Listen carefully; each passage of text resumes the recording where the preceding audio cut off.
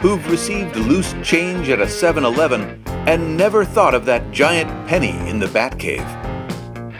There are men who've applied mosquito repellent while camping and never thought of using shark repellent while dangling from the Batcopter. And then there's Adam Bernstein and Doug Bost. Two men who should have better things to do but aren't doing them right now. These are two grown-ass men. Grown-ass men. With special guest grown-ass man, Sam Mastandrea. So we are here on East 63rd Street. 128 East 63rd at the Society of Illustrators. Did you even know this place existed? I didn't even know this was a thing. And I know. We're here today to see the John Romita Spider-Man show. I mean, it's a legit museum. It's a beautiful brownstone that's been transformed into a museum. We're going to talk to the people who run the Society of Illustrators, and we're going to look at the artwork with our friend Sam Mastandrea. Official grown-ass man. My name is Jason Goodfriend. I'm the social media and marketing coordinator at the Society of Illustrators. That's where we are right now. So tell me about this, the John Romita collection, and it's not just John Romita, it's a Spider-Man collection. It's the most incredible original art of Spider-Man I've ever seen in one place. I think it is actually the largest that's ever been on display of original Spider-Man drawings. So the collection is owned by one person. His name is Mike Berkey. He's a collector. He's a fanatic. He's a madman. And his collection is absolutely... It's incredible. It's just like he has more Spider-Man stuff than I think I've ever seen in one place before. He's kind of a John Romita expert, so a majority of his collection is of John Romita's artwork, and they've gotten to have a relationship of sorts. So like a lot of the things are personalized from John Romita to Mike as to his biggest fan or something like that. So a lot of the stuff says best wishes John Romita, stuff absolutely. Like that. Yeah, they're friends, they're buddies, I think, at this point. He started building his collection quite a while ago, before any of this artwork was actually valuable to anyone, really. I was listening to him talk about how you could just go into the studios and they would just have like milk crates of this art out by the elevators just being thrown out because they didn't need it after it was off to print. You know, they didn't need after they scanned it and started coloring it or whatever. So he would start he'd be asked by some people to if they were interested in purchasing his artwork. He'd say, yeah, you know, like, give me $15,000 for this, and then they'd be like, whoa, that's like pretty outrageous price for something like this. And now, of course, the market's kind of caught up with him, so some of those pieces are worth, you know, $30,000, $100,000 a piece. Yeah. And they're beautiful. I actually brought some of my old comics, old Romita Spider-Man comics with me in my backpack today, and I was looking at the Doc Ock Wins page upstairs, and it's so clear, like the original pencils are just gorgeous. It retains all that, you know, vitality from what, you know, this 66 or whenever they were written. Yeah. What's the stuff that you like in the collection? I don't know. I like the way that, like from a structural standpoint, I guess I don't really follow the comic too much, but the sequential art form is just outstanding, and it's like there's nothing else quite like it. And the way that John Romita has laid out his panels and just sort of, they just flow in a very unique way. like having that work next to maybe one of the other artists' work, it's like very distinct. Has John Romita come here to see this show? We had an opening reception, and so he was here along with his son, who's also a very prominent Spider-Man artist. It was a big party. We had like a line around the block. It's crazy. This old building has been here for a very long time. It was once an actual house and had a stable on the ground floor. So I think it was the assistant to J.P. Morgan who owned this house and actually had his carriage was able to drive through the front of the building into the back. So that's how long it's been here, long enough for the primary transportation to be horse and buggy. It's the society at that point was not here. It was in 1901, founded a little further downtown, and in 1939 moved to this location. We've also just recently acquired the collection of the Museum of Comic and Cartoon Art. The MoCA collection is now our collection as well. So going forward, about half of our shows are going to be devoted to comic-related art. So we typically have had a lot of traditional illustration, a lot of Golden Age illustration stuff, and not many Golden Age comic stuff. But that could change. Do you have the MoCA space too, or is it just this space? Yeah, the MoCA space that they had is empty now, and we have the one of our floors in this building is now dedicated to that museum. How long is this show? What are the dates of this show? The Spider-Man exhibit is going to be going on until August 26th, so under a month left for you to experience that. So everyone has to come see it while they can, because I don't know where it's going next.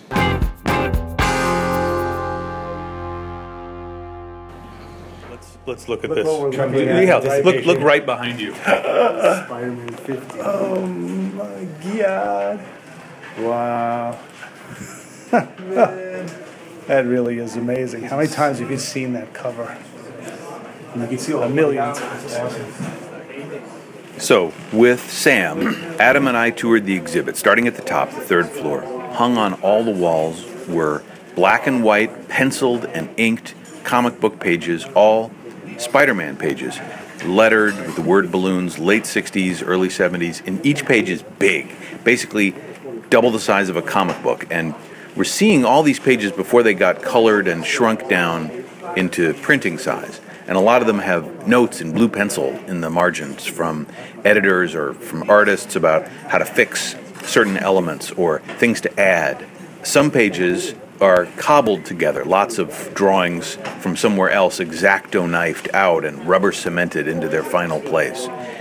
3 floors of this stuff here at the Society of Illustrators, and somehow in black and white it makes a colorful guy like Spidey look even more beautiful. You can see like the lines, where the lines were changed on this. So this is the first art that John Romita ever did for Spider-Man. This issue? This issue right here. This is 39. this page. This panel is the first Spider-Man, because Ditko did up to 38, and this is the splash page of 39. It is a little more Ditko-esque, but that also could be the inks. And then also it's signed by John Romita and by Stan Lee. Wow. So I would say this is worth upwards of $100. Probably at least $120. Romita had Mary Jane down. She looks amazing, even like cartoonish in every book. It's like, you're still like, whoa, Mary Jane. And Gwen, too. I mean, look at Early Gwen Gwen. Stacy looks fantastic. Right, early Gwen.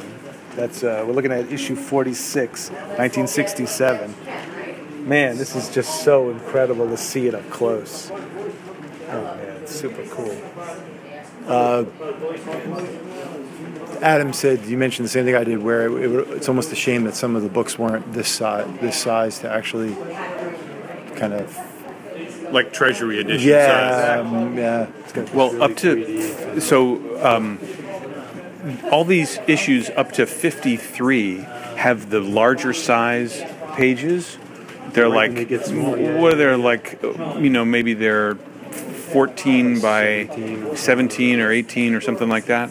And then after that, the comic book company wanted to save money, and they thought that comic book artists could get more pages, more work done in a smaller format. So they made the pages that they drew on smaller, starting at Spider-Man 53 or 54. The guys trying to ink the very tiny. And the artists, they didn't like it either. There's some text in the margins, and I'm trying to figure out who's. I bet they're notes from Stan or from somebody, because there's another one that says that one of the characters is too big. Like here, it says, "Isn't Ox too big?" So it's like, and then it says, "It'll be the Goblin's last gobble." But I don't know who's making that comment, but I bet it's Stan. That's I thought, right? Because that's how there was that collaborative sort of work. Like, I need you to show this action and this page, and then that's probably where they would have put the notes. I love also the Stan Lee titles that are so Shakespearean in weird ways. Like, all the titles are like, "And then came Electro." Right. What a tangled web we weave. Oh, bitter victory. Oh, bitter victory, yeah. Oh, Menvor? How green was my goblin? I remember this clearly. We're looking at issue 46. Oh, the Sinister Shocker. Oh, yeah. man. Stan Lee, John Romita, Spiderific Spectacular. Wow, this is cool. So there's an image of a building in silhouette, and then there's some tree, like foliage and floor, like a bare winter tree, but it's done in whiteout on top of the silhouette. So you can see this tree, but So they're doing whiteout on top of the inks. right, exactly. I'm going to go down to the second floor and see what they got. All right. I love this. This is the splash page from issue 48. I always loved how Romita would do snow. Right. It's awesome. And this is this was probably a nice early Vulture appearance. There's issue 90 over here in the corner behind the trees, which is Captain Stacy's death. It's buried behind the trees. Oh, yeah. It really is behind these trees. Here, let's move this bush aside. It's like it's in the jungle. Oh my God, yeah, I love this issue. It's a classic. So Doc Ock drops all that cornice from the top of the building. Captain Stacy jumps and saves that little kid and gets killed. Issue 90, page 18. Really nice.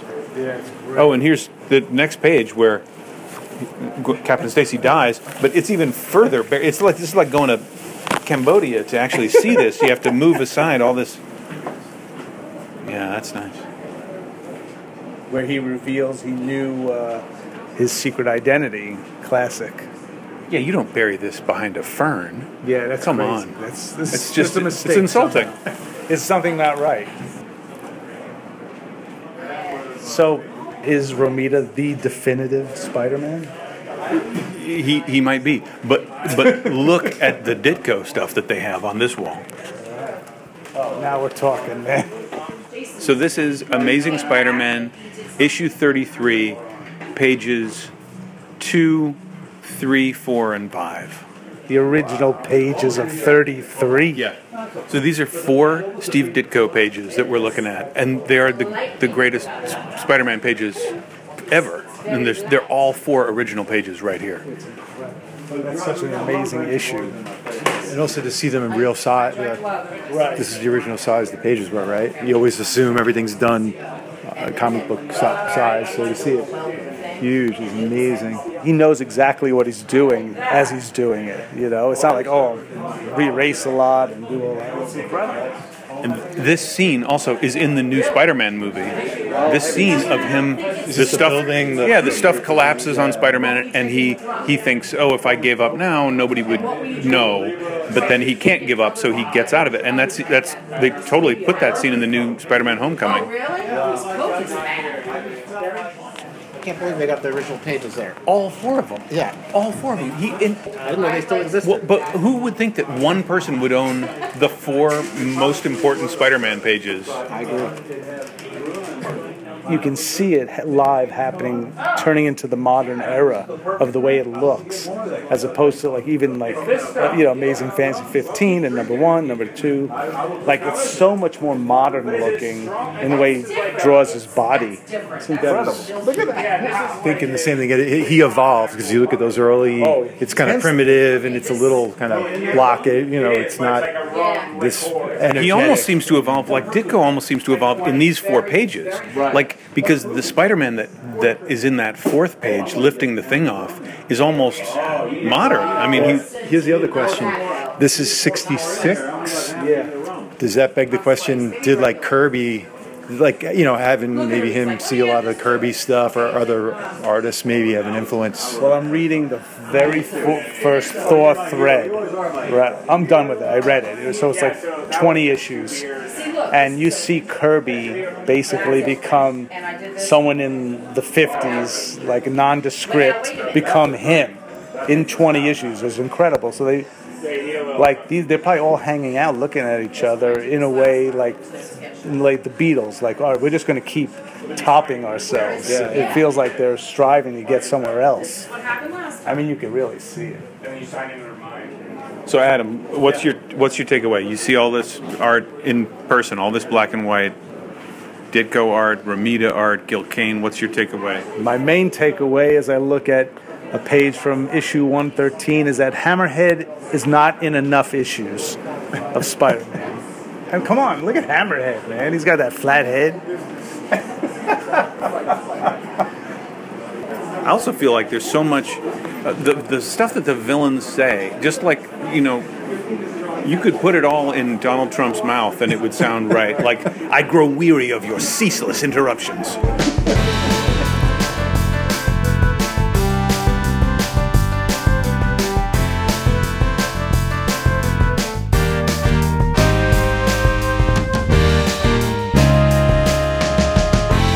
Welcome, friends, to another episode of Verbatim with our special guest host, Doug Bost. All right, I have a question for both of you. I'm going to read some quotes from either Marvel supervillains or from the 45th President of the United States. And you have to tell me whether the quote is from Donald Trump or from another person. Are you ready? Yep. Okay, here's the first one. We will extinguish this vile enemy from our planet.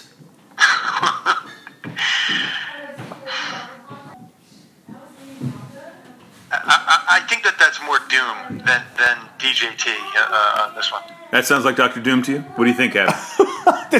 I'm going to go with the wild and say it's Trump. Yeah, that's Donald Trump. That's insane. That's Donald Trump. Okay, number 2 is, this planet shall sustain me until it has been drained of all elemental life. That's definitely Trump. All right, I think we know. Well, but if it was Trump, wouldn't it be country instead of planet? Yeah. That is Galactus. That's also Galactus. Galactus has a lot of good quotes.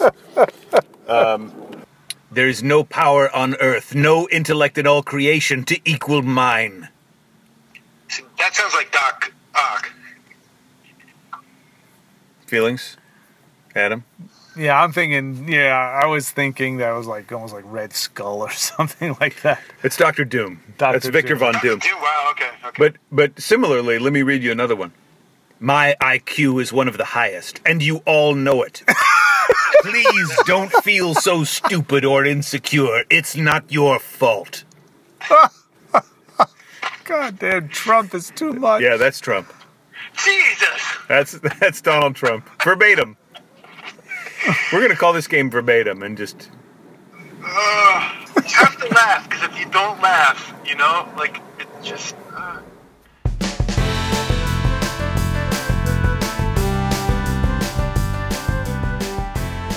Sam, thank you so much for this idea of coming to the Society of Illustrators. Any last thoughts on the art we saw today? My last thought is I'm trying to figure out a way I can get a sleeping bag and just sleep in the exhibit for the remainder of the exhibit in the last 10 days and not leave. That's my thoughts. I bet they seem nice in there. They'll probably let you do it.